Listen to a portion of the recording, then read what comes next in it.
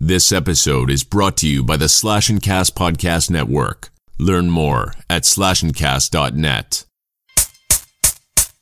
Okay, yeah, let's stop tiptoeing around this shit.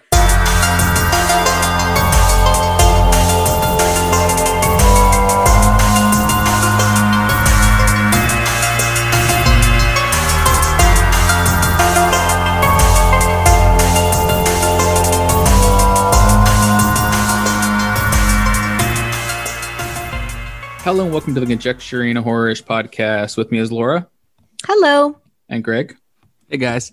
And I'm your host, Rob. How's everybody doing tonight? How's the gold room? Feeling nice. Feeling not too shabby. Good.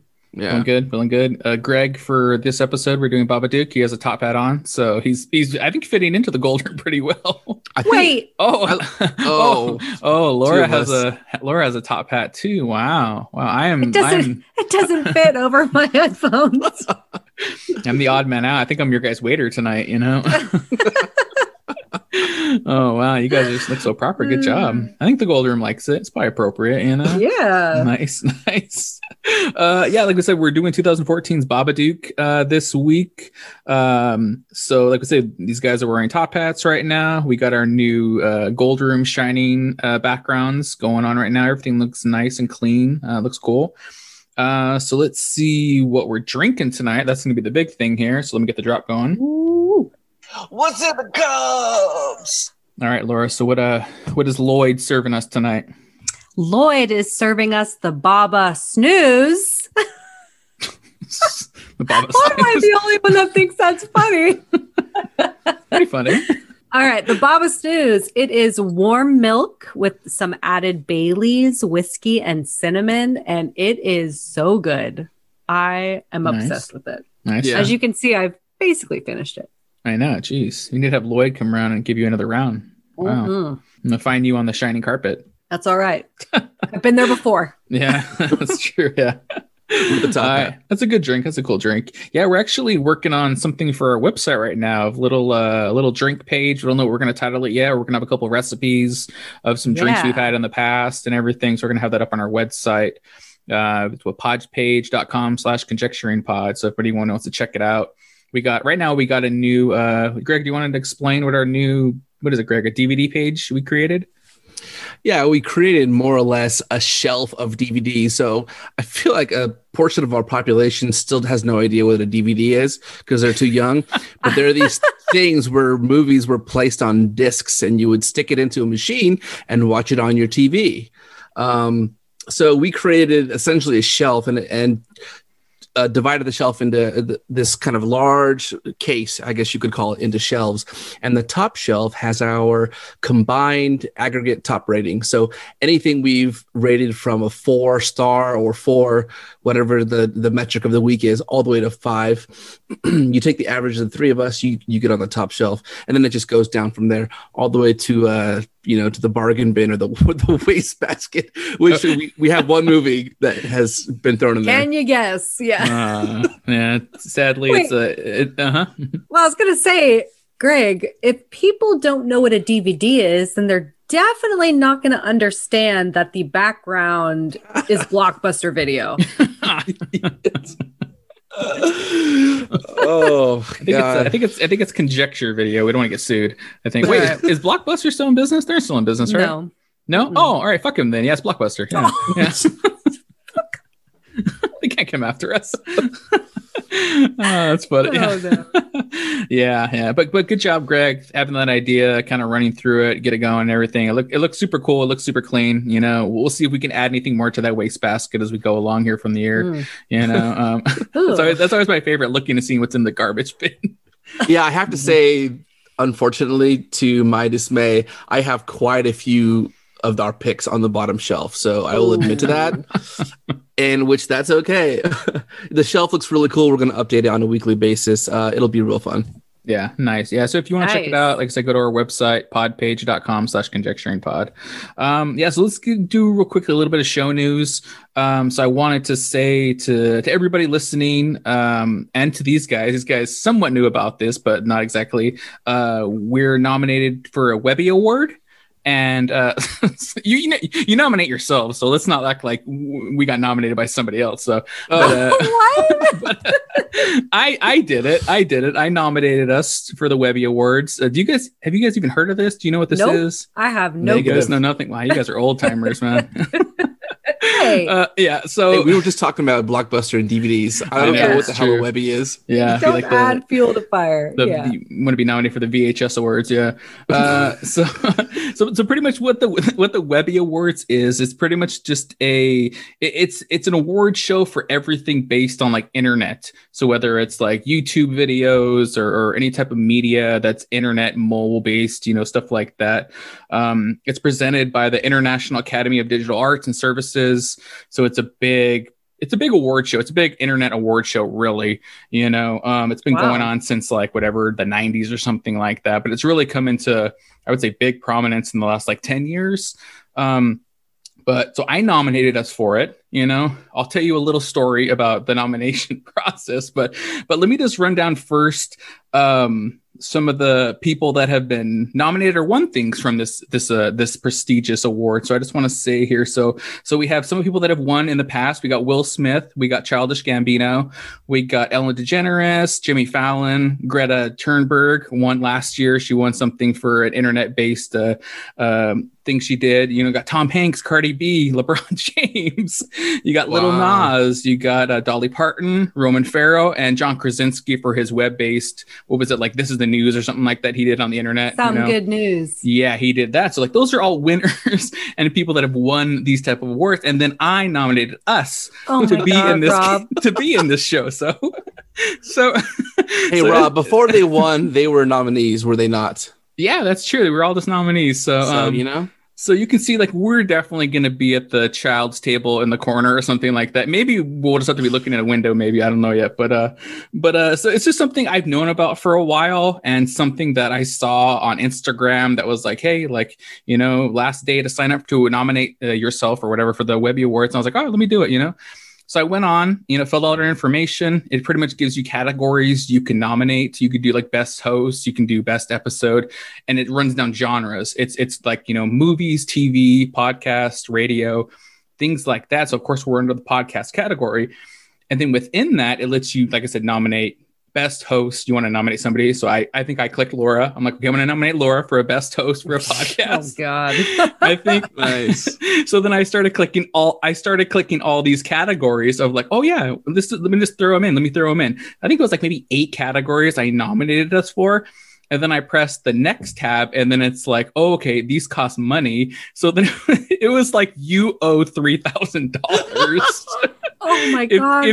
If you want to nominate this amount of categories. And I was like, okay, let me back check. Let me go back a bit. So we ended up doing one. We ended up doing one category, and what I ended up doing was I ended up nominating us for a podcast category.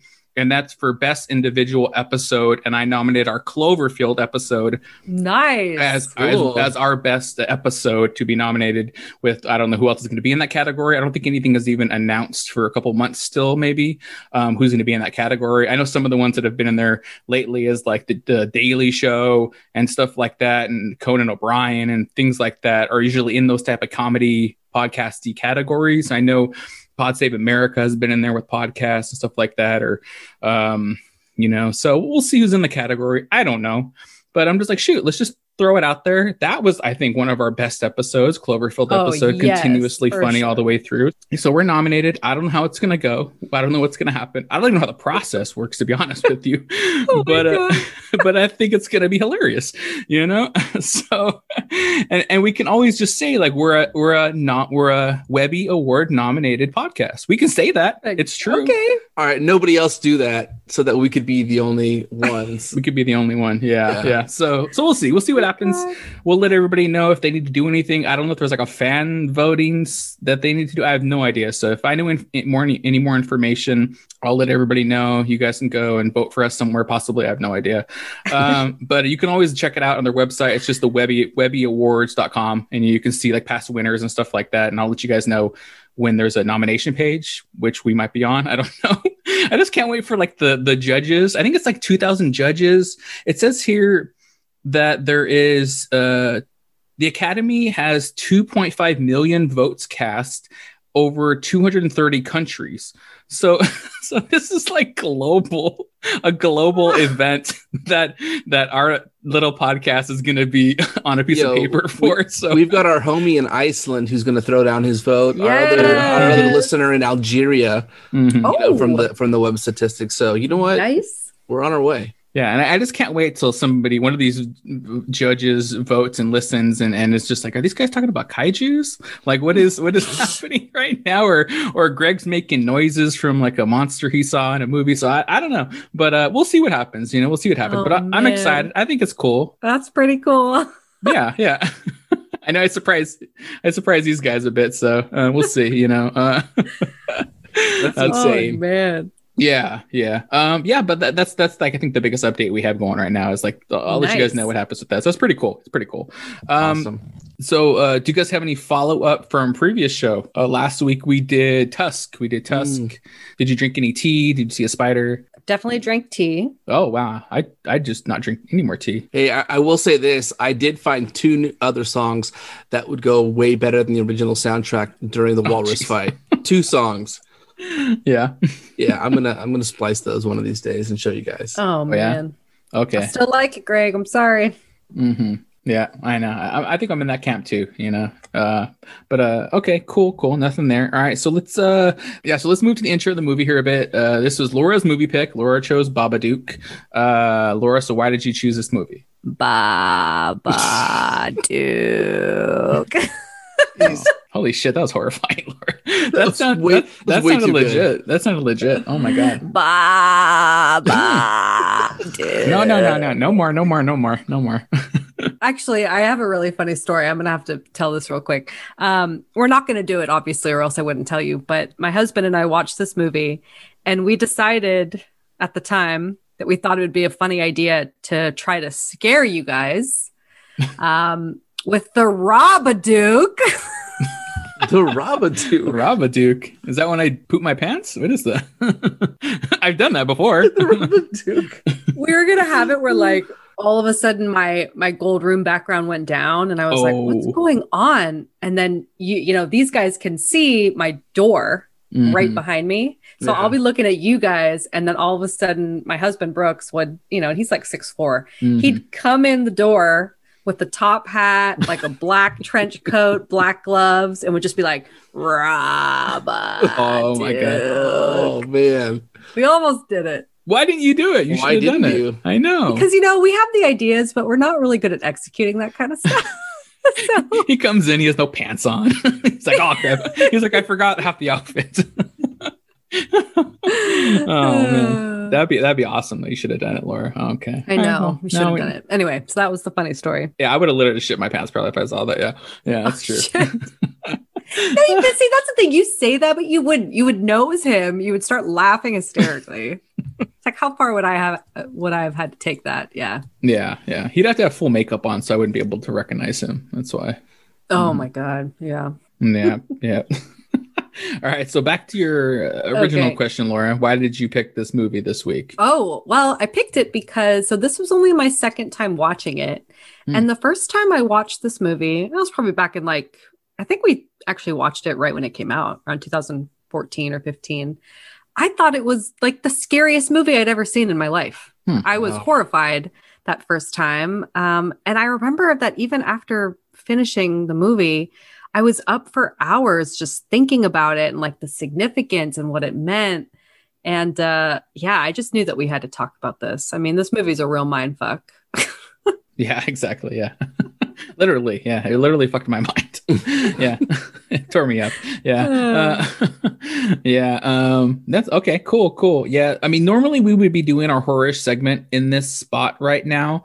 But I think I have a little game-ish thing I have coming up, I think, but we're going to do it later in the pod after our review. So just everybody, get ready for that later on. So let's just get into the movie then now. Let's just get into the movie here. So it's time to open the Babadook. Let's open the book up in here. Let's get to our movie this week. So like we said, we're doing the Babadook 2014 film, writer, director, Jennifer Kent. The budget of this movie is only $2 million. That's crazy that this movie only cost $2 million. Box office, it only made 10.3 million. I mean, that's whatever, 5 times its budget, but I would assume it was more than that. But it probably has a bigger following once it got the VOD and this and that and all that stuff, you know. Laura, do you want to do some interesting facts? I do.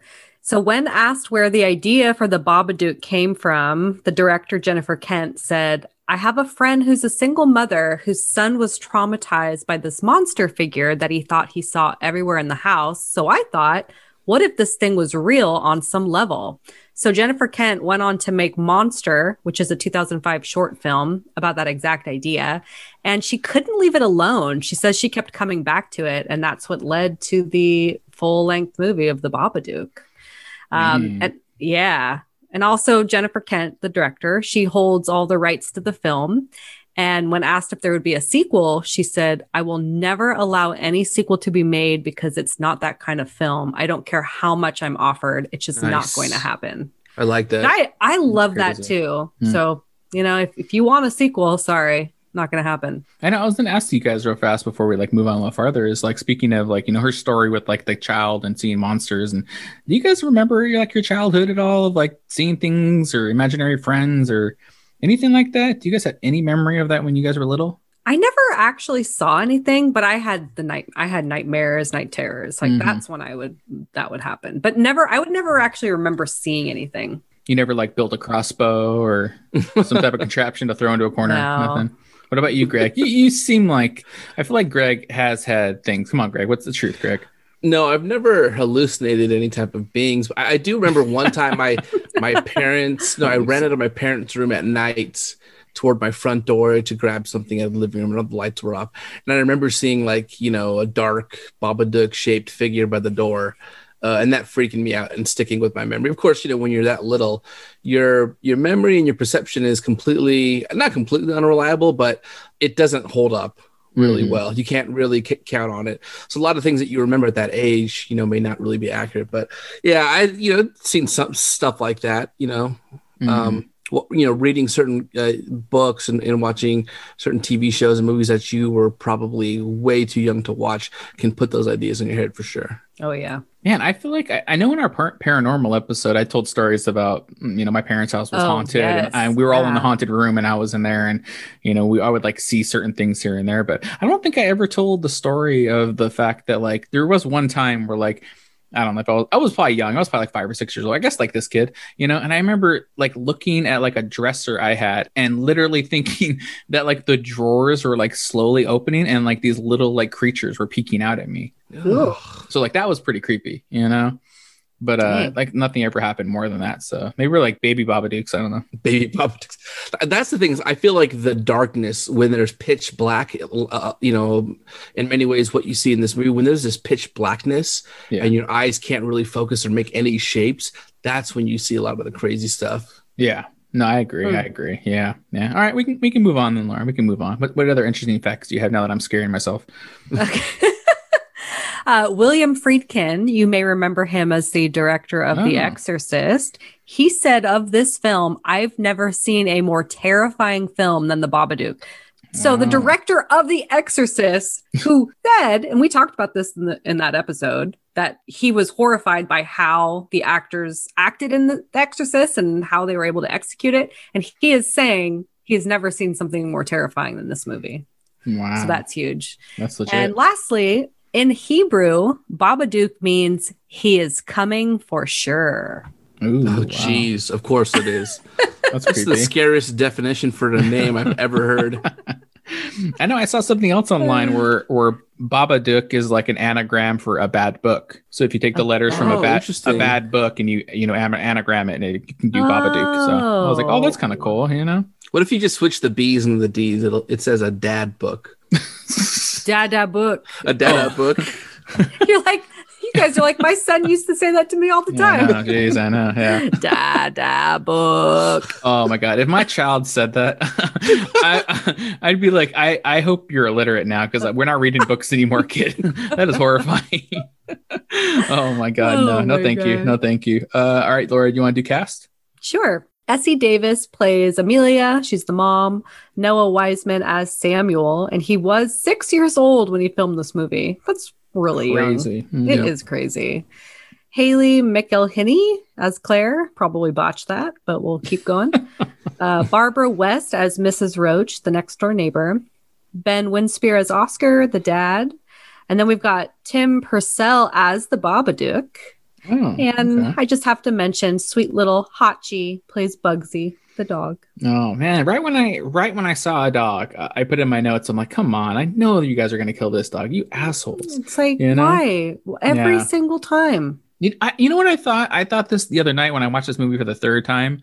I was thinking to myself like about the dog again and just like pondering it and being like why did we do this? And I was like, you know something, fuck this. And I was like, I'm gonna write a fucking story where like the dog is the hero of the horror movie. Yes. Like the dog saves the family. The dog defeats the demon or a ghost I or love whatever. it. You know what I mean? Because like I feel like they need to get some payback.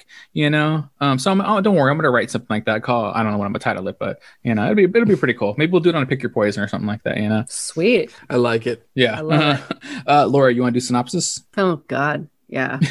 I'm gonna try to keep this short and sweet. Yeah, don't be creepy Babadook again. No more of that, okay? No. What if I did the whole synopsis like this movie? Okay, stop. Don't do it. Oh my God. Babadook, it's a psychological thriller about a mother, and she is suffering from the most intense grief of losing her husband and more or less taking it out on her already troubled young son. And then to make matters worse, they seem to be haunted by this scary figure known as the Babadook.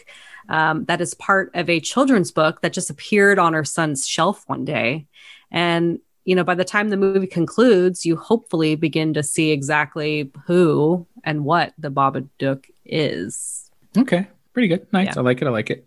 Yeah. Let's start. We always start. Let's start with the opening, like the setup of this movie, really like setting up what's going on to these two really main characters. So who wants to start? Laura, you want to start and kind of get us going here with what you think of the opening, set it up a bit? Yeah, I think the opening was super effective. It opens up kind of creepy. The mother is having a bad dream. And I mean, unfortunately, it's not a fictional dream. It is, she's actually replaying the terrible car accident that took her husband's life. And, you know, and then it gets kind of trippy and she's awoken by her son, who is 6 years old and was clearly having a nightmare and screaming for her. And so, you know, that whole thing is just kind of eerie. You're getting right into it. And then I thought it was super cute. Then it immediately jumps into her opening all the doors, the closet door, you know, this door to show the son that no. I mean, there's no speaking. But it's just known that she's opening all these doors to show the son, like, nope, no monster in here, no monster in there. Yeah. And then the next scene, he's obviously now in bed with her, which he is through most of the movie because he's scared. And, you know, I thought the opening was good, too, because you can just, with very minimal talking, you see how just tore up this mom is. Yeah, I mean, she is not sleeping. She looks so unwell. When her kid is in her room or awake or screaming, she's just like not sleeping and just looks, she's tore up. So, I mean, you just get a really good little screenshot into kind of what their life is like. And, you know, that next morning, when the son's awake, he's got his weapons. So you're kind of like, okay, is this kid violent? You know, like, but he's talking about how he wants to protect his mom. He doesn't want anything to happen to his mom. And she's just kind of not having anything that he says. Like, okay, whatever, son, you know. Yeah. It's really sad. I'll talk about this a lot, but this movie is so sad. Yeah. I mean, we have to say right up front, we're all parents. And I think this is something that is actually probably going to be a big factor. And I think our review is the fact that we are parents, you know, because we'll get into later Rotten Tomato scores and stuff I went through and this and that. And we'll get into that in a little bit. But what do you think, Greg? What do you think of like the opening, the setup of this movie? To me, more just like Laura said, really setting up like how tore up this mom is in this movie to start, and her dynamic with her child. What do you think, Greg? Yeah, it's funny, Laura. You said that the movie is continually sad, and yet you almost painted a picture that of a scene that was happy. His mom is checking up on him, making sure there's no monsters under the bed, tucking him in at night, etc. But it's what they convey, I think, in the first few scenes, which is so great, and it's this. There's something awkward. Didn't you guys feel that in the first few scenes that there's something awkward going on? I feel like the kid is really disconnected from his mom. So when she comes back from the dream, in which for whatever, you see her in the chair of a car, she's doing these Lamaze breathing techniques, and she's got this broken glass spraying across her face, and that's when you see her float into the bed and she wakes up. But when the voice of her son comes in, he's kind of muffled. He's like under a blanket or under water or something.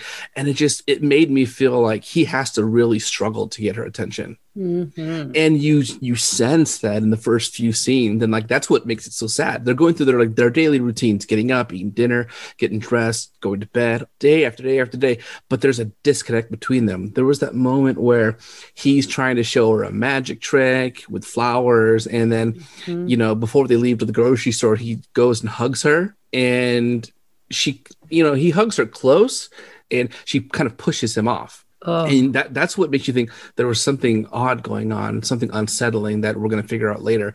So I love the fact that you get a sense of, well, they're doing the best they can, and yet something is off. And then I don't know how far you stretch the intro, but I would stretch it as far as the grocery store when she's shopping and they're about to leave. And then some random girl walks up to Samuel, that's her son, and then he immediately says something like, "Oh, my dad's in the cemetery. He got killed driving mom to the hospital to have me." Mm-hmm. He clearly from that moment you realize, oh, okay, okay. And the mom is very, I don't know if she's ashamed or she's upset or just shocked, or because it seems like throughout the movie he doesn't really have a filter on what he says.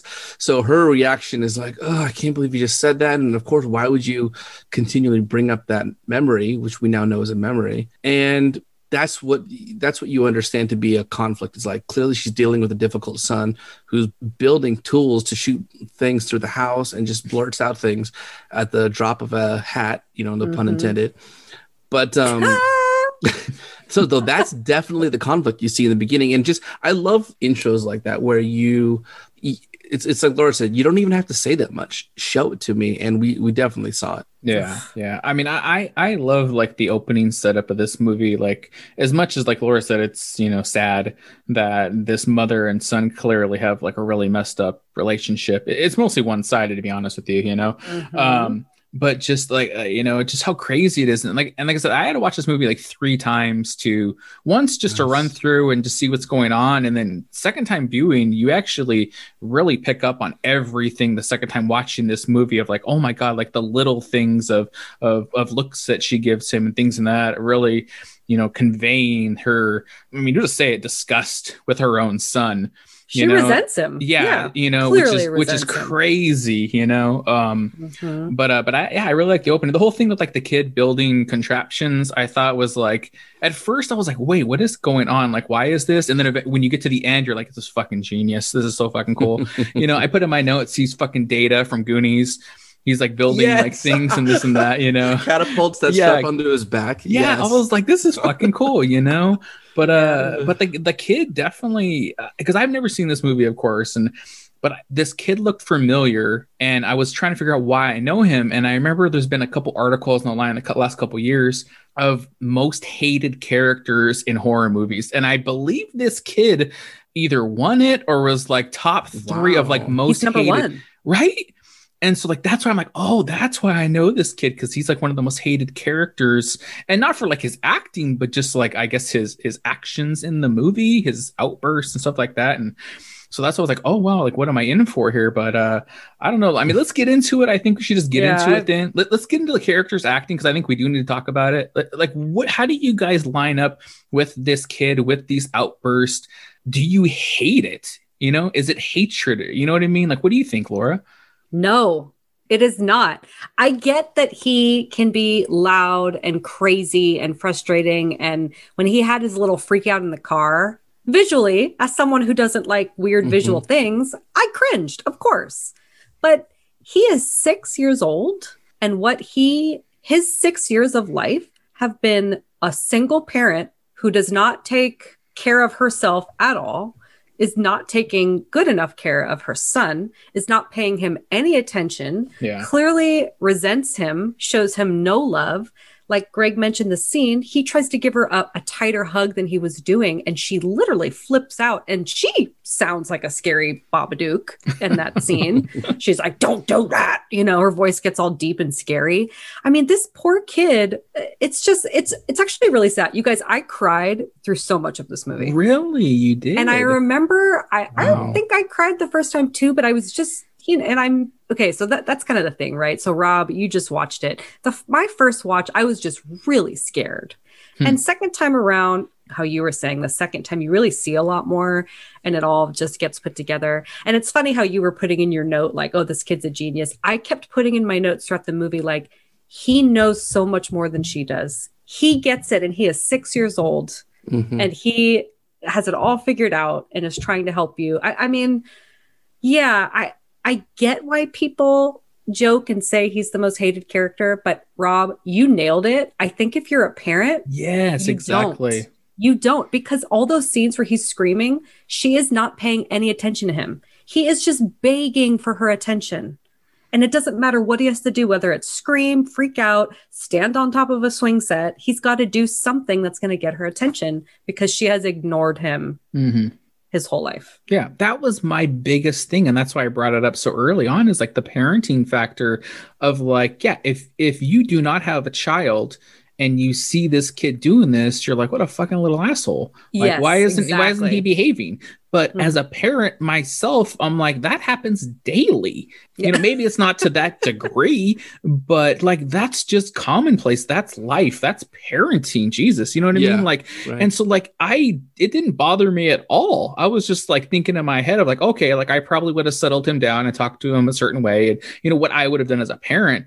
But so I don't get the hatred for the kid. I just don't get it. Like you said, Laura, you're feeling remorse for him through most of this movie. You know, I was like rooting for him most of this movie. So where did you fall on the line, Greg? What do you think about this kid? When I saw this movie originally, I was really annoyed by the kid when I first saw it. But watching this yesterday, I mean, sign me up to the camp that you guys just started, because I totally empathize with this kid. And this is the thing, is like our kids are not the same age, but they're within a couple of years of each other.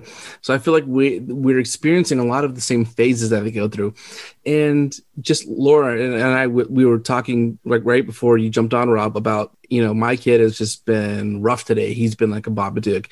And it's like, the thing is having seen that unbridled frustration in their eyes, you know, you can see it, they're feeling something, but they have literally no idea, and they have no experience with which to draw on to behave and act out rationally. And here you are, you know, 30, 20, 40 years, however old you are, older than your kid, and you're expecting him to suddenly match your logistical level of, oh, this is how things should be done. You need to listen. That's all you need to do.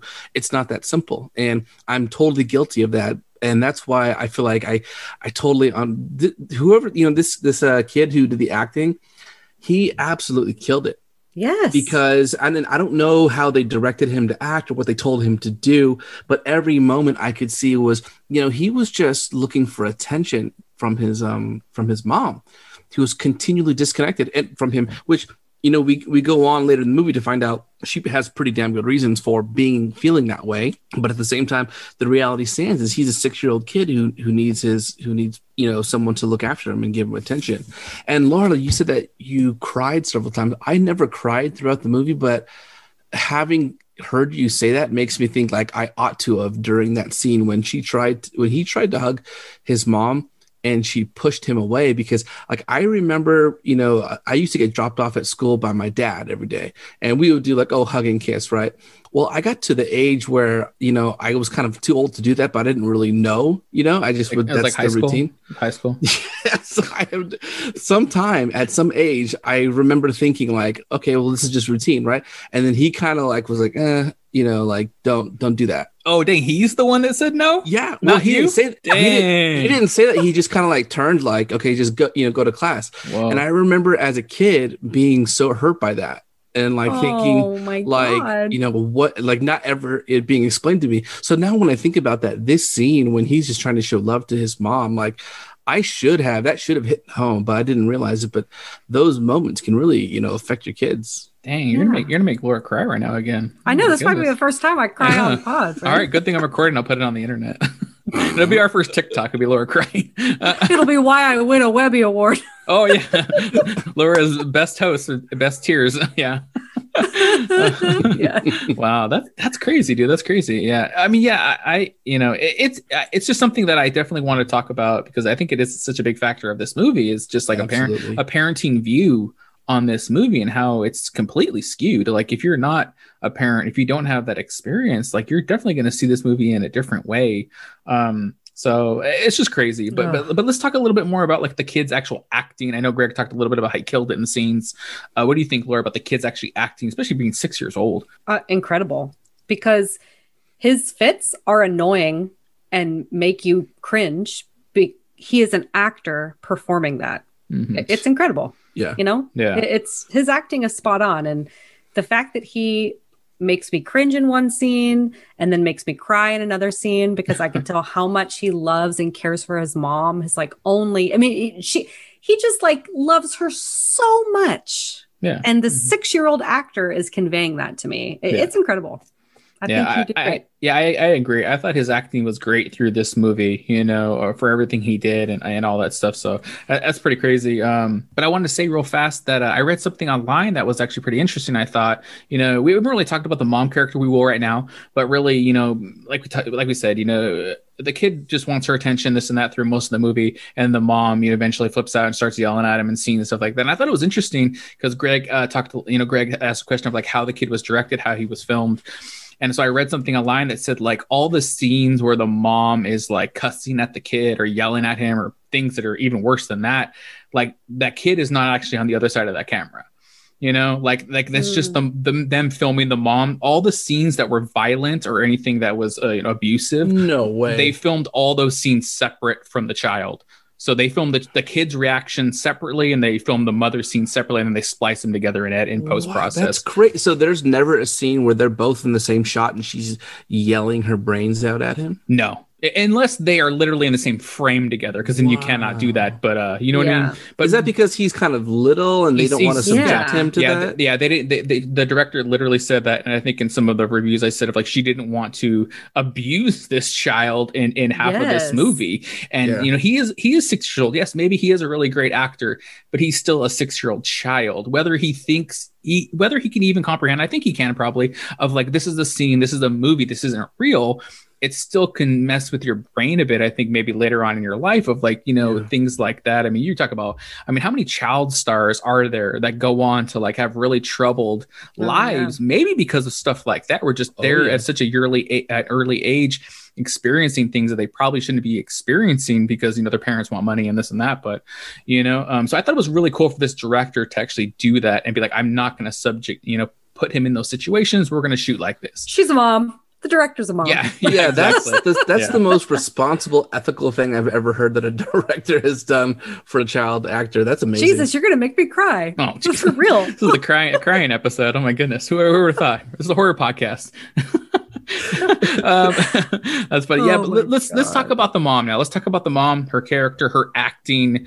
Laura can wipe her tears for a bit. Greg, what do you think about the mom of it in this movie? What do you think, Greg? Oh boy. Acting was fantastic. She's distraught the whole movie. That's basically what it is. You find out through different events and, through different explanations why she's so sad, why she's so depressed, why she's so angry. You find all of that out just by the unfolding of the scenes, but her acting the whole way was just great. I was very convinced that she absolutely loved that kid. I mean, this is the thing is the scenes, and this is something that I think, again, not to alienate a person who's not a parent, but if you're a parent, you understand that polarizing flip-flop of I love my kid to death. He's the only thing that matters to me. And the next thing he does something stupid or they do something annoying that just makes no sense and it frustrates you to no end. Like that going between those two polarizing emotions is crazy, but she does it. There are moments where she yells at him for breaking the window, and then she takes him to ice cream the next day. She yells at him for not letting her sleep, and then she makes him dinner and apologizes. So it's like that feeling. I think she really captured that in this movie. I really felt that she was upset by him, and she would reach that breaking point to where you just had enough. And you can't go back, and you fall off the cliff, and you lose it. You yell, you do something, and then the moments where she turns around and goes, God, like she regrets that feeling, and she wants to go back and bring him closer. So I was so convinced. I think she was such a great actress in this. Yeah. What about you, Laura? What do you think about the mom in this? Can you say it without crying? Yeah, I totally agree. I think her acting also just nailed it. I mean, how exhausted she looked, how I could feel that she was on the verge of giving up and that the grief she was experiencing, I could feel that in my soul watching her. Just like it made me uncomfortable. It made me sad. It explained everything I needed to know. Yeah, that's really not much else to say. She also killed it. I mean, these two actors, very strong. Yeah, I mean, they are pretty much the characters in this movie, more or less. But yeah, I mean, I agree with you guys wholeheartedly. I thought she was just great in this movie, especially. I mean, I made a note in my notes here of just like she literally plays almost 3 separate characters in this movie. She plays like a sweet mother at times when she feels sad for what she did. She plays, a grieving, wife. She plays a parent that just doesn't want anything to do with her child, and then she literally plays like a psycho demon at a point in this movie. I'm like, she plays everything in this movie and all flawlessly. There's not ever one scene where I'm like, oh, like that was not a great acted scene, especially for all she has to do. But one thing I did want to say is like, just like Greg talked a little bit about being a parent and having, your child and this and that. Of like, we're living in a time right now where it's like, I have been quarantining more or less with my son as like a stay-at-home father for like a year now. And so like, it's just been me and him. I have my wife, of course, but she, works during the day remotely and stuff like that. But it's me and him. We're trapped in a 1-bedroom apartment for together 24/7. So like, there's scenes in this movie where the mom is like, you could tell her look is like, I just need a break right now. And like, I'm telling you right now, I've been there this year. I've had these exact experiences of like, oh my God, I just need a break. Luckily I do have a wife. So it's like, I can be like, I'm going to go for a drive for a bit. I'm going to go for a walk. I'm going to do something. Cause I just like need to like detox a bit, from this. And like, my kid is super good. He's not like anything crazy like this kid in this movie, but it's just like, it's that 24/7 like constant that you get. That's just like, it's draining, it's so draining. And you would think it'd be simple. Like we don't do anything crazy, but it's just, so like this movie hits home to me so much of like the experience she's going through. There's never a point where I go insane, but like the situations, I'm like, this is real, and I think that's why a lot of this movie, like I feel for it, is because like I get what they're doing. I understand these situations as like a parent, Yeah. Well, see, the thing is, you wouldn't, but there are people who do. It's crazy. That's an actual thing, where parents kill their young kids because they're driven over the edge and they're not prepared, and then just take it to the next level. Like it happens, which is scary to think about. Yeah, exactly. Yeah, I mean, the fact that this is like a movie, it makes you watch it as a movie, and we can pick it apart. But if this was like a documentary, I definitely could not have watched it. Hell no. Yeah, no way. Absolutely no way. Not. Yeah. I mean, I already like I watched this movie, and it makes me think of the times when I've just had enough, and I'm on my phone. It's like 5:00. And I'm just had the whole day together, and it's just been a hard day. And I'm sure you guys know this. When you just like need a moment to yourself, you go on your phone, right? Yeah. That's just what we all do. And all of a sudden, next thing I know, I'll have been zoning out, and I'll hear my daughter be like, Mom, look at me. And then, she's old enough now where she'll be like, don't look at your phone. Yeah. And as soon as she says that, I want to just die. I feel horrible. Yeah. Oh my God. Is she going to go to therapy one day and be like, my mom was always on her phone and not paying attention to me? I mean, my kid like jumps in. So I like when I hold my phone like a foot from my face, he'll jump into that that foot The space, and like space? get in there. And I'm like, ugh. My son slaps the phone out of my hands now. He'll like smack it and like oh my god, what's going on here? He'll do that, or like he has a fake phone now, and he'll look at me and be like, Dad, I'm gonna send you a text. I'm like, okay, all right. So it's like half funny, but then half like, oh man, I'm like a shitty parent right now. Fuck, you know. But I'm glad I wasn't alone. Yeah, you're definitely not alone, Laura. No, like I said, this is like such a weird like year we've had. It's like this is not like a normal situation where it's like we can just go to the park every day and like do something or get out and do this or that. We're all stuck in like some type of setting for this long period of time, and it's just like it's not the norm. You know what I mean? So I mean, hopefully none of our kids are like being like this is their biggest developmental year, and this is all they're going to remember for the next 10 years because we're going to be screwed, you know. But yeah, it's just kind of crazy. Yeah. But let's talk now about like the actual like Babadook. Let's talk about like the character, the creepiness, the book itself, which is half creepy but half fucking cool. I fucking love Papa books. Right. You know, what do you think, Laura? Do you want to start with like what do you think of like the Babadook character? Anything you want to talk about? You know, I actually think you should go first because Greg and I have seen this movie before, so we knew like what to expect. Not the twist, but we knew what to expect. You watched this 3 times, and you know it was great when as soon as you watch the movie, we have our little chat channel, and all of a sudden, Greg and I see a message at like 2 a.m. from Rob that says, "What the fuck was that ending?" with like a big meme, like a WTF. So I feel like you should go first. You should talk about it because you've probably had to just go on a journey to get. I mean, to be honest, like I said, I'm the one that's never seen this movie. You guys really like set me up. I think last week of being like, this is really scary. This is really creepy. And I don't know if the bar was set too high or what, but I honestly wasn't scared a lot in this movie. It didn't scare me. There's really no jump scares. Like there's maybe one scene where like the Babadook like comes from the ceiling, like technically like into her mouth and it comes to camera frame. That's kind of jump scare-ish. But this is more, like you said, Laura, psychological thriller, psychological horror. So it's not really like jump scare-y. So I wouldn't say I was really scared. I did my, shit myself shuffle, and I turned off the light after I got done watching this, and I was perfect. I was perfectly fine. Like nothing scared me. I wasn't like looking over my shoulder to be like, is there a Babadook? Is there a coat and a hat following me? So it really didn't scare me. Nothing like that. Sadly. But I don't know if that's this type of movie though, so I don't know. But so that was kind of like my experience watching it for the first time, was that of like not the creepiness or anything like that, but the movie itself is effective for what it's trying to do though, You didn't think his long fingers were scary? You don't like stuff like that, arms? I thought they were creepy, but not like scary. I wasn't ever scared in this movie. I actually was almost to the opposite, where I really loved the way they shot it.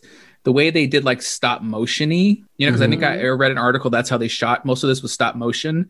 And so like I was looking at this more of like a film perspective of like, how are they shooting this scene? Like, because it's not almost like a character. It's not like a person in a suit. There's certain scenes where it clearly is, but most of it's like a weird like amalgamation of like darkness.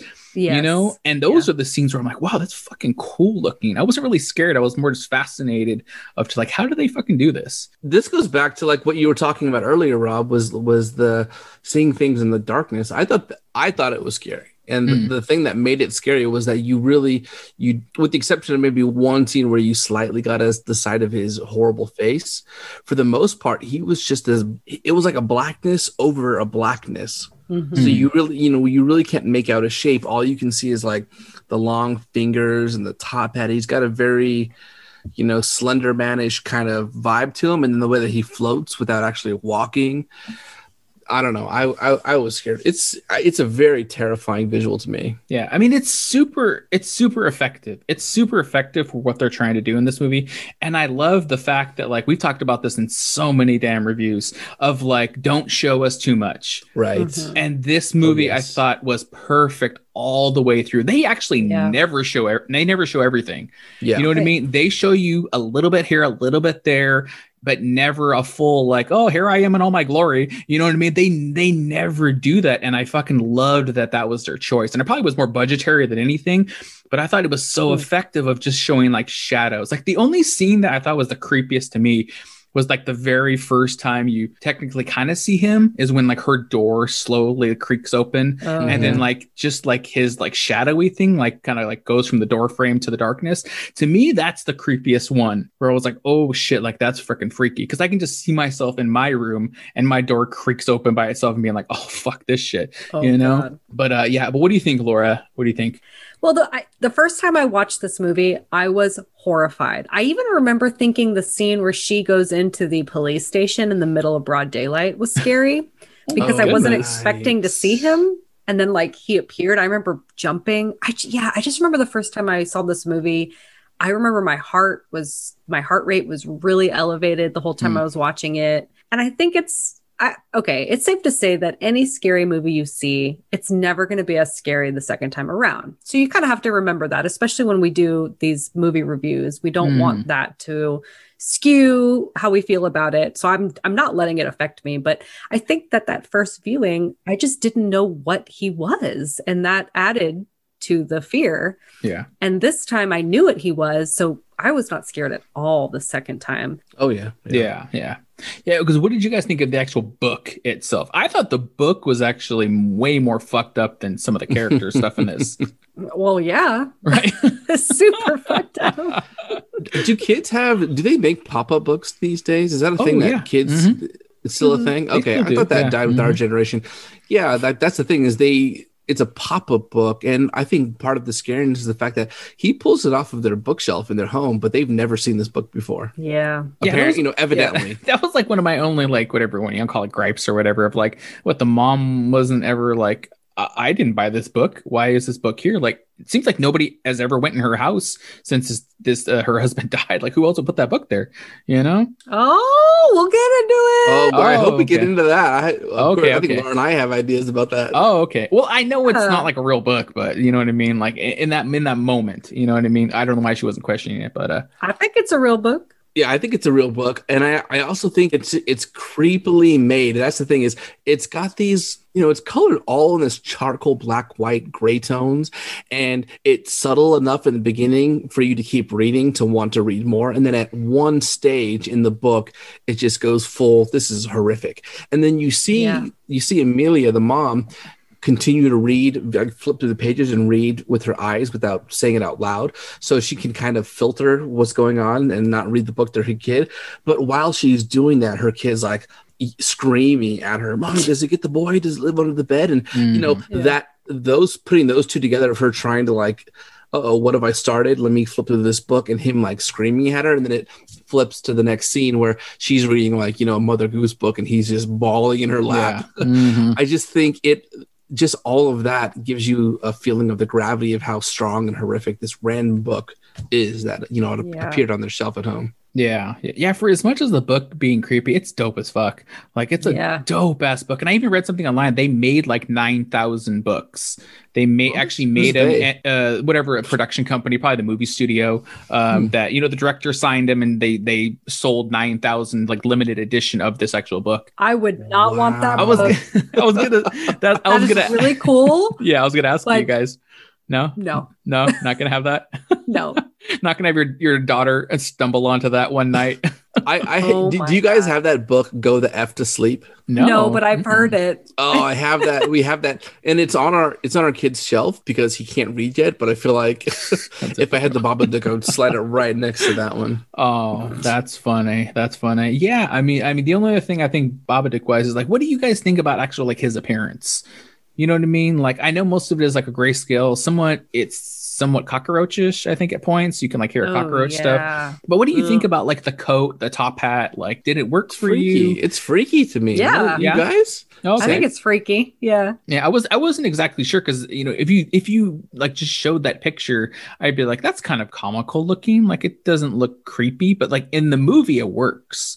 But I wasn't sure about that. But there's something about a trench coat or a dress coat paired with a top hat. Yeah, there's something about a top hat. Something about that is really creepy. It's amorphous. The person looks a lot taller than they should be. You can't really make out their shape. There's something creepy about that combination, and they use it in this movie. Yeah, but if you throw a top hat and Josh Hartnett, he's hot as hell, right? Right, Laura? Right? Just broke my brain again. I can't even picture it. I think if you're correcting for a deficiency, like a bad haircut, I think it improves. Yeah, right? Yeah. And it makes the person hotter. But like in this, I don't know. What do you guys think the Babadook's haircut looks like? What? It's probably like Josh Hartnett's hair from Faculty. It's probably looking like that.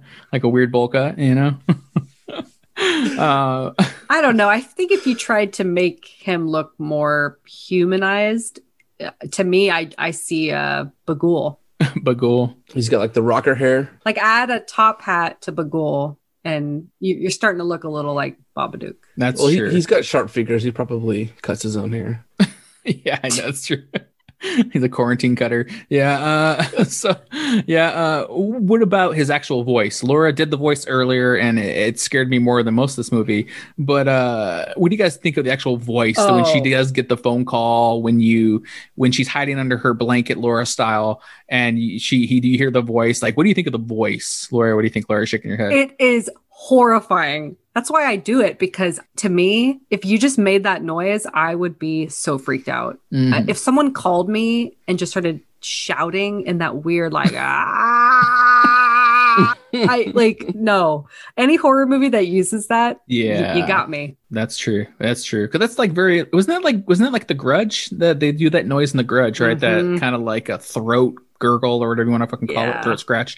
What about you, Greg? Did it scare you too? It did. There are a few other voices that he does too, that he channels them through Amelia. There's that moment where she's waking up in the middle of the night and she wakes up to this kind of guttural yell that says, "There's someone in the house." Oh, that's right. You're right. That jumped me off of the cushion that I was sitting on. Oh, no. And then there are moments like that where he just comes up and he says something very simple like, "Give me the boy. Just give me the boy." Things like that. It's super unsettling. Ugh, yeah. I don't like it. Yeah. I mean, let's get to the ending of this movie. I feel like it's going to be a 30-minute conversation about the ending of this movie. Let's just get there. I feel like it should just be. Does anybody, Laura? Do you want to set up at least like to get to the ending? Kind of what's been going on in this story. Yes. So as we progress in this film, the mother and the boy are getting worse, and the mother does not take care of herself, and she is not sleeping at all. And they're being haunted by this quote unquote Babadook. And really, as she tries to get rid of the book, and then it comes back. She tries to burn the book. It comes back. Of course. And, the book actually changes. So the first time they read it, it's attacking the little boy. But as she reads it the second time, it's attacking her. And then it actually shows her being possessed by the Babadook and killing the dog, and then eventually killing her son. And we all know, it's no surprise that is the direction that the movie goes in. Yeah, and then but you forgot herself too. It showed and then killing herself. Yeah, which I going back to like being a dope pop-up book of like the little blood that comes out in like a little tab. I was like, what a cool idea to have that cool little tab. Is she pulling that little tab? Like velvety. Yeah, right. I was like, what great book design. I was fascinated by this book. Yeah. Yeah. I mean, I don't really know how far you want me to get in with this, but I guess the best way to set it up is that she eventually succumbs to the Babadook. He possesses her. Yeah. Yeah, you could say that. Oh, okay. All right. I feel like I feel like Laura's ending theories and stuff is like she doesn't want me to say that because she doesn't think that's actually what happens. But yeah, so let's talk about the ending. Let's talk about what's going on, what happened. You guys, I think you guys might need to explain more to me probably then. So what do you think, Greg, of the ending itself, but kind of like what's going on? I think is going to be the big conversation. From that point on, she kind of just gets this bloodlust in her eye.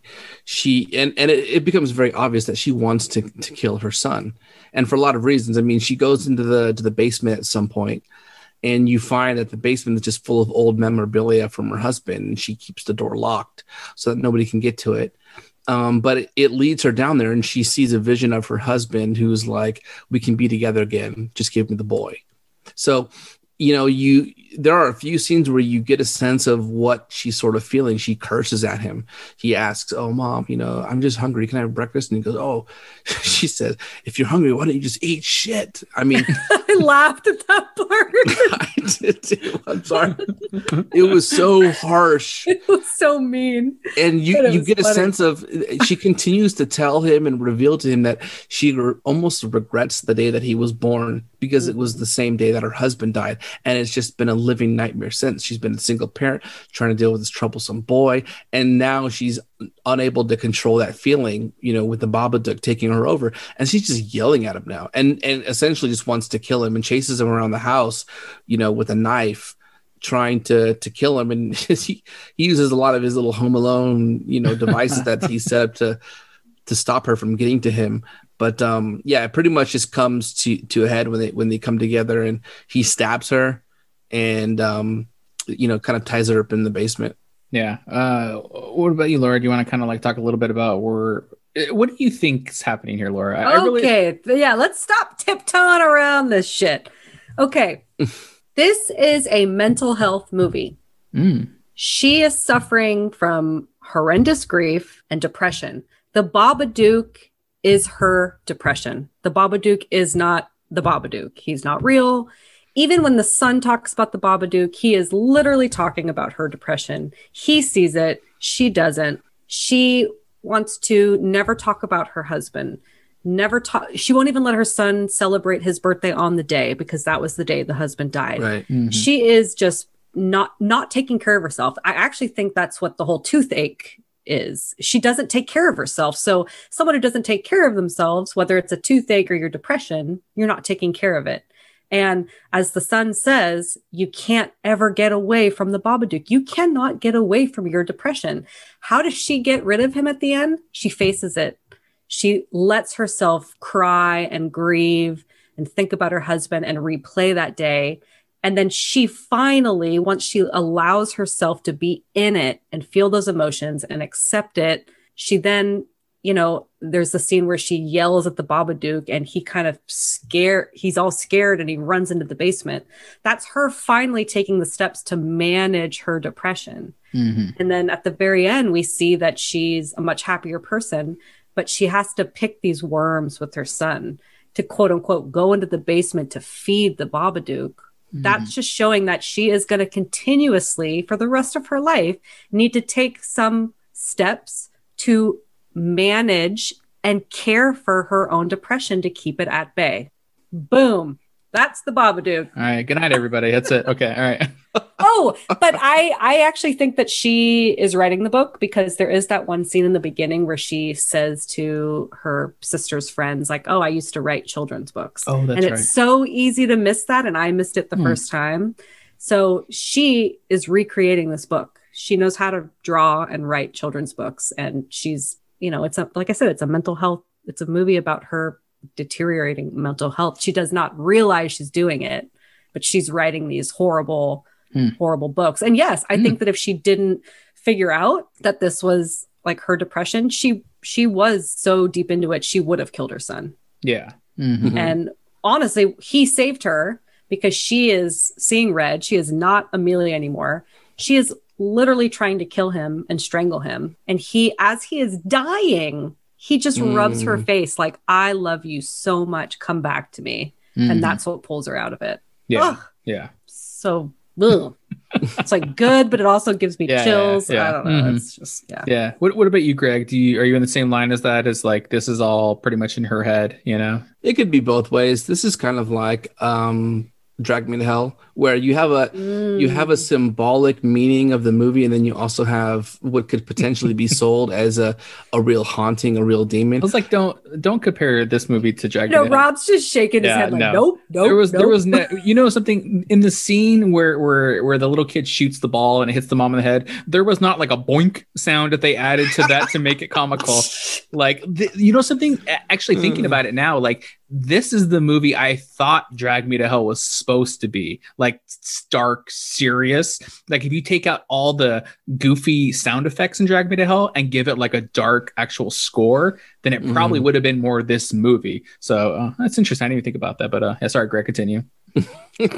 Well, I mean, what I'm saying is that, and this is something that I feel like I've expressed to you guys many episodes ago, where this is something that I look for in movies, in horror movies, is them to convey some underlying meaning of what is horrifying and what is scary, and something that is another layer or two beyond just, oh, okay, well, I'm gonna get scared from this jump scare. So that's what this is. So like, I'm definitely on board with, thinking that Babadook is just basically her destructive, unprocessed grief that she hasn't figured out what to do with all of these years. And she's been living with since the day that her husband died. So that's what it is. Yeah, I agree. The Babadook is her depression, it's her grief, and she struggles with it throughout the movie. One thing is that there's that model that says that in grieving there's 5 stages, and it's not a it's not a scientific model, it's kind of a hypothesis, and a lot of people disagree with it, but it's something that describes how we get over traumatic experiences and how we grieve. And I feel like she did that throughout this entire movie. She had there's the denial stage, anger, there's the bargaining, depression, and acceptance. And she goes through all of these things where she denies that it even happened. She's angry at her son, and she's angry that, she can't keep denying it when people keep bringing it up to her in every moment that they can. Her neighbor, Miss Roach, continually talks about her, her husband. She gets so angry, and then she gets to a point to where she has to bargain with the Babadook. She's like, "What do you want?" It's like, "Whatever you want, I'll just do it, and then we can get rid of this." And she ultimately goes through another sadness of not being able to try to get rid of it, and then acceptance, which is the last phase. So yeah, definitely grief and depression is clearly, and mental health is a giant theme in this movie. I loved it, and I think Babadook is all about it. Yeah. I agree with you guys watching this movie 3 times now. I definitely can say the first time I watched this straight through that I like had a sense of like that was the underlying story to this. Yeah. But the first time watching this, I didn't think it was like the movie. I thought like the movie was actually happening to them, and just like this was part of it. You know what I mean? It wasn't until seeing it like a second and third time to be like, oh, okay, like I'm kind of with you guys of like, yeah, this is actually all in her head and how she processes things and this and that. But because I was gonna ask, when you guys saw this the first time though, in like theaters or whatever, when you saw it, like, did you think it was more like a real setting? Did you think that the end of this movie that you thought what I thought? Because that's why I texted you guys like, what the F in the end of this movie of like, wait, like the end of this movie is like she's keeping like some type of demon in her basement feeding it worms, like literally doing that. Like, that's crazy. Yeah. I mean, I just remember, like I said, I was up for hours after the first time I watched this movie, putting it all together. Yeah. Because when you start a movie, you don't assume that the main villain of a horror movie isn't even real. Yeah. You see it as a physical being, like a villain. And so it's kind of, you have to do some like, homework almost to try to figure out like, wait, what did I just watch? So it's hard to take that thought out of your head. You know? Yeah, it was the same with us. After we watched it the first time, you obviously take everything for face value when you watch any movie. That's how you buy into it. But I remember it was the same with me, Laura. The first couple, it's 2 or 3 hours after watching it. It was late at night. I had to think about the movie, and therein, like that little nugget of, oh, well, there's something definitely. I mean, I feel like they make it kind of obvious throughout the movie what it is, and they explain the Babadook, but at the same time, you don't put the pieces together when you see random things like, roaches coming out of her wall or glass ending up in their soup or the worms. There's a lot of symbolism that, there's no time to really analyze it while you're watching the movie. But when it's over, you got plenty of time to put all of those pieces together. Mm-hmm. Yeah.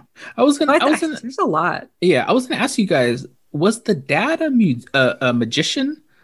Is that why the kid is like wants to be a magician? I mean, that would explain the top hat. I thought he was a musician. Yeah, well, because she slept with the violin and there was sheet music in the basement. I thought I noticed that too, of like, his the father's clothes are hanging up on like a hook in the basement, and it's like a suit and everything, and there's a violin. But I was trying to be like, okay, why is this kid like want to be a magician? And I was like, wait, was the dad a magician at one point or something like that? And I don't know. I was just trying to like we're digging into like no pun intended. We're digging into all these things right now. He's Like trying to make his mom happy. What makes you happier than a magician pulling flowers out of a hat? Right. I mean, it's like, and that's why it's so frustrating when in the beginning of the movie she won't watch him, and he's just like, "Look, mom." He's just trying to like make her smile. Yeah. That's all this kid cares about this whole movie is like, wants her to be okay and happy. Yeah. No. Okay, I agree. I just wasn't sure about that at one point of like, okay, what was this dad? Like, what is this kid trying to do in this point, Even though I did love the scene where the mom's freaking out and he throws like a little like like a little like firebomb at the floor. Like he's like Batman trying to like disappear into the darkness. That's like the points of this movie where I'm like, I fucking love this kid. This fucking kid's cool, But she's like, "Where'd you get those firecrackers?" And he goes, "You bought them for me on the internet." Well, that's the end of the internet, isn't it? Yeah. Yeah. Oh wow, that's crazy. Okay, all right. I think we're all in agreement of what this movie is, what it means, and everything like that. Super cool. But speaking of some scenes from this movie, let's get into our horror segment of the week here. So let me get the drop going here. Ooh. All right, so we got like a pseudo game. I guess you can call it a pseudo game. I'm bringing back Greg's game, Raw Edition. Oh my god, with a little twist, I think. So I'm gonna have you guys read some scripted lines from this movie. I think we already called out one of them with some shit. So let me get this going for you guys here right now. Oh my gosh. Hope we don't have to fully act this out. Oh yeah, we're gonna fully act this out. Yeah. Oh my god. So we're gonna start with the So what I did was I text these guys a couple of scenes from the movie, a couple script notes I had from the movie itself. So pretty much what we're gonna do is we're gonna act out first the scene with what is the mom? It's the boy Samuel Amelia. and the mom Amelia. The scene where Amelia just wants to get some sleep. And Amelia just kind of lashes out on him. So I'll be the narrator. Of course, Laura, you're gonna play Amelia. You're gonna play the mom. Greg, you're gonna play Samuel. Oh my god. Okay. Rob, do you realize I've had 3 of these Baba snoozes? My acting game is not on. I'm sorry, man. We're gonna have to act this You out. have the easy part. You just get to be the sad little kid. I have to. Oh, am I the kid? Yeah. Well, yeah. Great. You're the kid. You're Samuel. Yeah, I've got some. I mean, how am I supposed to muster this gusto that I'm reading here? I'm seeing multiple exclamation marks. Okay, so you guys ready? Okay. I am, but this font is really small, so I'm gonna have to like read it. Okay. You have to like zoom in. Okay. Yeah, get your old lady glasses. Yeah. Okay. I'm gonna laugh so hard. This is ridiculous. Like, do we have to do the voice? Whatever you want to do. This is Audition, man. You got to do your best performance. You got to have your gusto. This is hard because at least with Greg's version, you only had to say one line. This is like a freaking script. This is Audition 2.0. This is what'd you call it, Greg? Bob Edition. Yeah. So So I'll read the line in there, and then it's gonna start with you, Greg. You're gonna have the first line, right? And then I have to do the voice of Samuel, so I have to do my best 6-year-old. You do whatever voice you want, man. How are we being scored? You're being scored on performance, voice acting, gusto. I feel like I'm looking at this script. I have way more lines. This is not fair, and I don't know the first thing about it. Okay. Yeah, and we're also judging on accent. So if you could do an accent, that'd be cool. Oh, that's God, man. No, I'm joking. It's a bonus point. That's a Baba point. Okay. All right. So I'll narrate in, Greg, and then you're the first to go. Okay. Yeah. I'm gonna laugh. Do it. Okay. All right. Amelia lies. You're laughing. Greg's already laughing already. No. All right, ready? Okay. I'm good. All right. Amelia lies on her side, pulls up the covers, stares at the wall, her eyes zombie-like. They eventually close, silence, and finally sleep. Samuel? Mom! Amelia's eyes spring open from this odd voice. She doesn't respond. I took my pills, but now I feel sick again. I need to eat something. Amelia's eyes fill with resentment. She closes them tighter. God. Samuel? Tighter or closes them? Closes them. She closes them. I'm adding words, don't worry. Oh, okay. All right. You threw me off. All right. A couldn't find any food in the fridge. Sounds Scottish. You sound like Sean from Shaun of the Dead. I thought he was groundskeeper Willie. Her eyes snap open, wondering why her child sounds like this. Okay, Samuel. You said to have them with food. Amelia's face hardens, a buried fury surfacing. I'm really hungry, Mum. She sits up suddenly, facing Samuel. She looks odd. That's a weird line. She looks odd. Why do you have to talk all the time? Don't you ever stop talking? Ooh, that was a good read line, Laura. Good job. Man, back to Daniel Day-Laura. She's back. Look at that. Yeah. Samuel is taken back by his mother's tone. Samuel? Oh, I need to sleep. She looks fierce. Samuel is unnerved. I'm sorry, Mom. I was just hungry.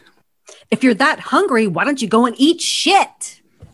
There we go. And scene. Oh, wow. Nice. Why, it's nice. We got groundskeeper Willie there, and we got Daniel Day-Laura. I like it. Yeah, I like your accent choice, Greg. I don't know. I couldn't place it exactly. I can't place it You either. sound exactly like when you do the voices from Labyrinth. And Didymus. And when you try to imitate like Sean and what's his name from Shaun of the Dead. Oh man. That's so funny. It's bad. I'm sorry, right. but I get some points for trying. Oh yes. yeah. You got points for that one, Greg. I like. And you that had one. a lot more lines than I did too. Yeah, definitely. Yeah. Okay, good performance, you guys. I thought it was pretty good. All right, let's go to the last scene now. We'll do one more scene here. Where Amelia's fully possessed at this point. She's trying to bust down the door and get into Samuel's room. I believe this is right after he stabbed her. All right, let's start here. Narration in. Okay, interior. This is going into the bedroom. Okay, Samuel sits with his back against the locked door, key in hand. He hears Amelia's footsteps right outside. He freezes as she tries the door. Samuel? He tenses, sitting up to listen. Amelia on the other side, she clears her throat, tries to normalize. The pupils of her eyes constrict slightly. Samuel, let me in. Bugsy's hurt. We need to go get help. Her voice sounds normal, but her face is terrifying.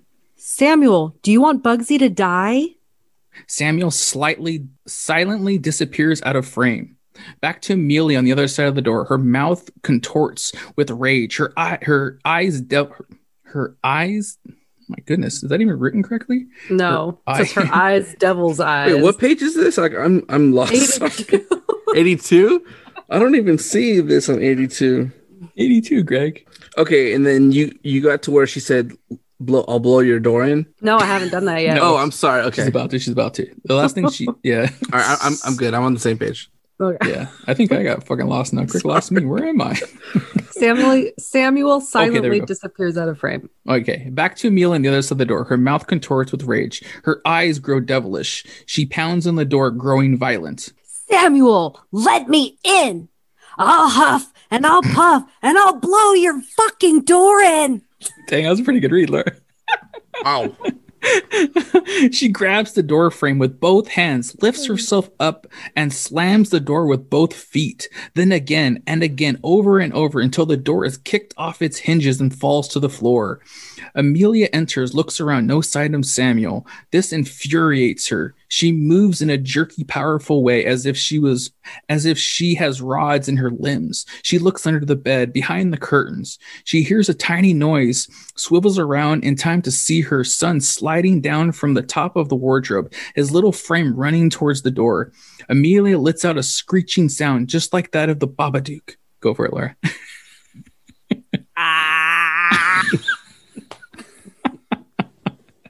Samuel stops and turns to look terrified. His mother glides straight towards him, a spectral sight. Samuel instantly wets his pants. Greg, wet your pants? This is method. Okay, good. All right, Amelia. You little pig. 6 years old and you're still wetting yourself. He can't look at her. He puts his hands in his pockets. Amelia? Oh, wait, sorry. You don't know how many times I've wished it was you, not him, that died. I just wanted you to be happy. You're gonna have to do that again, Greg. I couldn't hear you at all. I just wanted you to be happy. Oh, God. I just want you to be happy. You know, sometimes I just want to smash your head against the wall until your fucking brains pop out. Whoa, man. Laura's killing Yo, this. no. Oh, wait. sorry. No, Laura's just killing it right now. Samuel backs away from her. His fist clenched. You're not my mother. What did you say? I said, you're not my mother. Greg is changing accents on the fly. It's throwing me off. Oh my God. Oh my God. Where are we?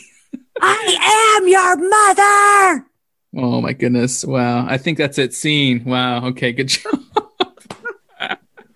Laura was like straight serious, and Greg was like, I know. I went through like 5 accents. different countries and 18 different dialects. On You that sound one. like a chimney sweep from Mary Poppins at one point.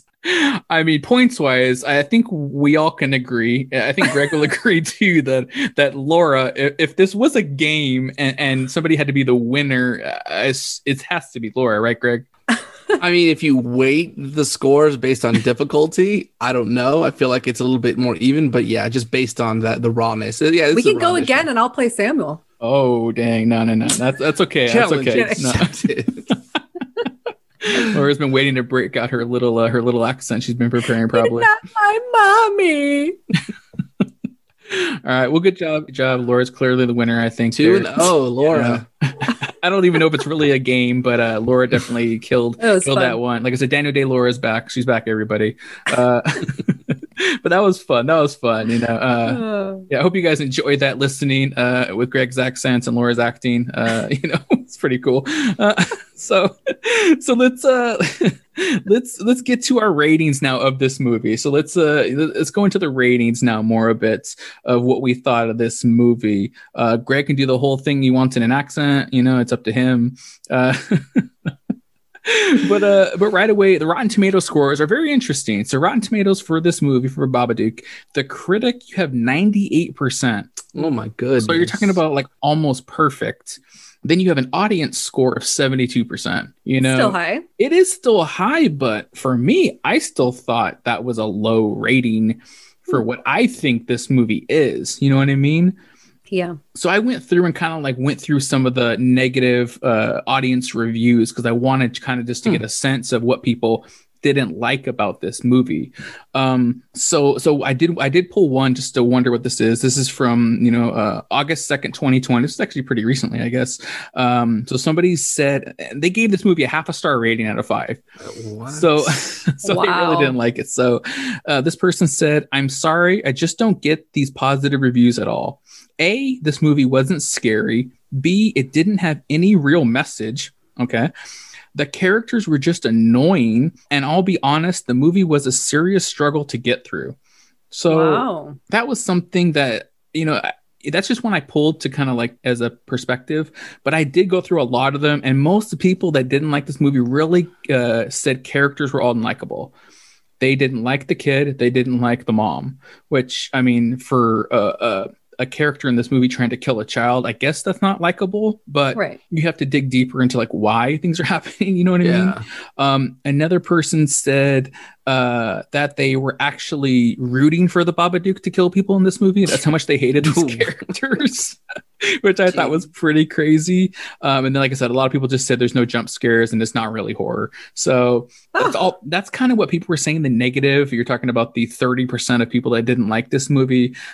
Something we talked about earlier is a parent factor, I think, goes into that. Maybe these people maybe aren't parents, don't have that perspective, which I think really gives you a different view of this movie. And then if you're not looking at it through a grief process lens, then if you're just taking this as a straight movie, then maybe. But what do you guys think about those negative kind of views on this movie? What do you think, Laura? Yeah, I mean, I don't see it. I think that's crazy. I think that, either they can't put themselves in the shoes of a parent, or they're not putting themselves in the shoes as either character, because we understand what the kid is going through by knowing that it just has the shitty mother, more or less, that's not taking care of him. He's 6 years old. But then we also, it sounds like the three of us see the struggle that she's really struggling. It's not like she's just fully shitty. She's not a shitty person. She is struggling with major grief and depression, and it's making her a shitty mom at the time. You know? So just not understanding any of those aspects, which, I mean, maybe it's a good thing someone doesn't understand. I don't know. Yeah, they're not crying like Laura while they watch it. They're not like me feeling sadness of like me and my parenting style. So maybe not. What do you think, Greg, about those negative reviews? I have told you guys that when I didn't get sleep the first 6 months of my son's, life there, when he would just cry all the time, you really feel like a different person. You do feel like a Babadook or some kind of demon is taking it over you when you don't sleep and you're not thinking right. So that's something, definitely you feel viscerally if you are a parent. A lot of this stuff where you get mad and then you love your kid and you bounce back and forth. Sure. But the movie to me is about so much more than that. I feel like anybody should be able to empathize with. I mean, the fact that I think how do you say that word? Ostracization, when she was separate from everybody, she didn't get any support from. By the way, I'm blessed with probably the coolest sister and aunt to my kid ever, so I have to feel especially grateful to the fact that I don't have an aunt like the one in this movie. She was the worst. And you would think that that's the person who, in the absence of any other family member, should be the coolest person to support your kid. She didn't have that. The school administrators didn't support her. Her doctor didn't support her. She was continually absent from the popular group, the social group at the birthday party. She was depressed. She was grieving. I mean, if you know a person, you guys know that I am very close to someone who was a single mom who had to raise somebody because of a death, so just if you know somebody or know someone who knows somebody, you understand how difficult it is. So I just think that you're not opening your mind up or you're not exposed to some of these things. Like the Babadook is, I mean, not even at the top of the list of the most horrifying things in this movie. Exactly. It's the personal struggle she has to go with. So if you're looking for horror, don't stop at the Babadook. Like, look at real life. Amen, Father Greg. Oh, Father Greg's back? Oh, wow. Crazy. Wow, he came back. Wow. He's changed the name. I'm Father Craig. You guys know this. Sorry. Father Craig. It's my alias. All right. So let's do our ratings. Let's see where we're at on this perspective, if we're high, low compared to this rating. So let's do 1 to 5. Let's do how many top hats. How many top hats are you giving this movie? So and you can go through quick positives and negatives if you have any, because honestly, I wrote in my notes, are there any negatives? Like, you know what I mean? Like, I don't know, but what do you think, top hat Laura? She's wearing her top hat again. But on my top hat for this. You guys, this movie is solid. The acting is solid. It is scary. It's extremely sad, which is probably why I wouldn't give it a perfect rating, because no one likes to feel that sad. I didn't expect to cry my eyes out on Friday night at the Babadook, but here we are. I'm giving this a 4.25. You guys and your fucking fractions. Jesus. Okay. All right. 4.25. Yeah, what is 0.25 of a hat? Is that just like the brim? God, I don't know. Maybe it's just like a little top hat, like a little tiny top hat. Yes, a cute little tiny top hat. Boom. That's exactly what I want my 0.25 to be. Okay. 4 regular top hats and a little tiny top hat. Okay. All right. Interesting. Okay. Laura, it looks ridiculous. Look at Abe Lincoln. I totally do. You look like Mr. Peanut. Mr. Peanut, yeah. Oh, this is funny. And the top hat now comes off forever. Right. I should have had you wear the top hat when we did our acting. You could have worn it, yeah. Okay, so Greg, what about you? 1 to 5, how many top hats? I rate this movie so high. I love it probably as much as I did when I first saw it. I loved the themes of parenting, showing that it's not all, sunshine and rainbows. And there's this aspect of, people think when you're a parent, all lovey-dovey and it's just the greatest thing. Yes, of course, it's the most incredible experience, but you can't feel guilty at these moments where you are so pissed at your kid for doing something, or you're so annoyed, or, you let those feelings be with you and deal with it. And I thought this movie showed it metaphorically and also presented you with this creepy Babadook demon, which was super unnerving to me. I love the different levels. I'm going to give this movie 4.5 top hats. So 4.5. Yeah, like so 4, and then gosh, I don't know. The first one came down the chimney, and the Babadook stepped on it, and it's just it won't rebound to its original shape. It's a flattened hat. A flattened hat. Wow, that's interesting. Okay, all right. Yeah, for me, like, man, I mean, I said I watched this movie 3 times. I didn't cry like Laura, but you guys know. And it's a little boy. Oh, I but it know wasn't it a is. dad. I think you need to have the dad-son combo. Yeah, I got to have the perfect combo to really, really get emotional. But yeah, I dug this movie a lot. This is almost like my perfect horror movie, not like super scary to where I'm scared to watch it. And like it has such great a message in it that's meaningful. It actually means so much in this movie, what it's about and all of that. And then the fact that just all the acting is killer. Like I said, I love the actual effects of the Babadook character, the stop motion-y look of it. I thought was fucking cool. I fucking love the pop-up book. I might try to find one online and see if I can get one. But man, don't get that anywhere near me, please. Okay. Yeah, but like I said, like I honestly couldn't think of really a negative for this movie, anything I would improve. So I gotta give it a perfect 5. Damn! Yeah, this movie's great. This is such a great movie, and I like I said, I really hope if you only watched this once and you didn't really get the theme of it and what it's trying to convey, I just implore you to please watch again with that perspective of seeing it. I'm not telling you to go out and have a child so you can live that life, but but definitely try to view it of this perspective of grief and what this is meaning to say. Cause man, I just think this is like a perfect damn movie for me. Wow. Yeah. So it can go on, it's gonna go on the top shelf of our DVD shelf. It's gonna go on that top shelf, right up there. It might be up on the, might be one. It might be the highest. I know. Yeah. I might have to create a new shelf on the very top. I might have to build one into the Blockbuster video shelf. Shit, Yeah. Yeah, but that's cool. But a super high rating. Great pick, Laura. I don't even know if you knew this movie was going to be that great when you picked it. I don't know if you were picking it to try to scare me or what, but you guys, it really scared me the first time. I remember having like an out-of-body experience when a movie was over. Have you guys ever been that horrified by a movie that the movie is over and you're like, I am looking down at myself. I am like totally detached and not in my body right now. Yeah, I think that's literally what happened to me in Mothman. I called myself from my astral plane. Yeah, that's what happened to me in that episode. Future self called. Oh yeah, exactly. God. Yeah. Wow, crazy. All right, well, great pick. We definitely highly recommend this fucking movie. If you're just listening to the pod and say you don't watch scary movies, we do have a couple of listeners like that. I would say give this a try. To me, it wasn't super scary, but I thought it was so well done, though. I would say give it a try. Laura's making a face right now. Somebody that maybe cried. You watch it with the lights on. I don't know. I don't know. Okay. Watch it with the lights on. Make some soup. Yeah, maybe if you throw out all your books before you watch the movie. Don't have any books in your house. Yeah.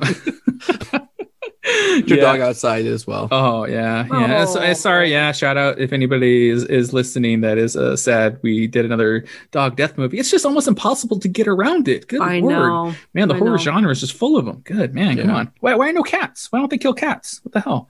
We just did a cat with Drag Me to Hell. Calm down. Oh, that's right.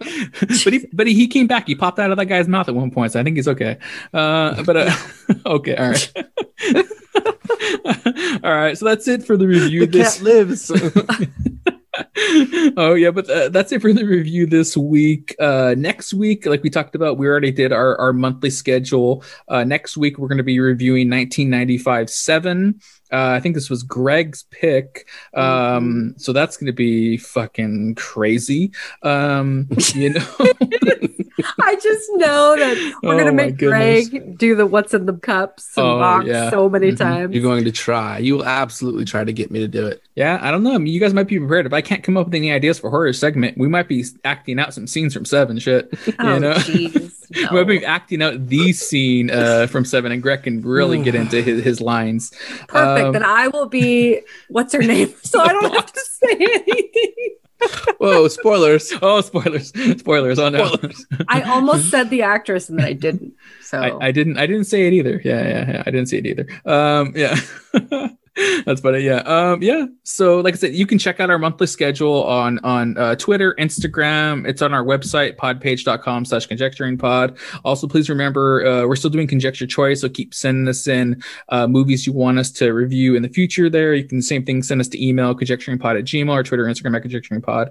Lastly, please remember to subscribe, rate, review our podcast wherever you're listening to it on, and also check out the Slash and Cast podcast network, slashandcast.net. So that's it from the Gold Room tonight. This has been the Conjecturing. I've been Rob.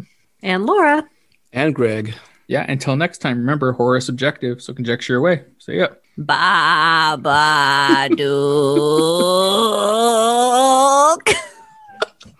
I fucking hate you.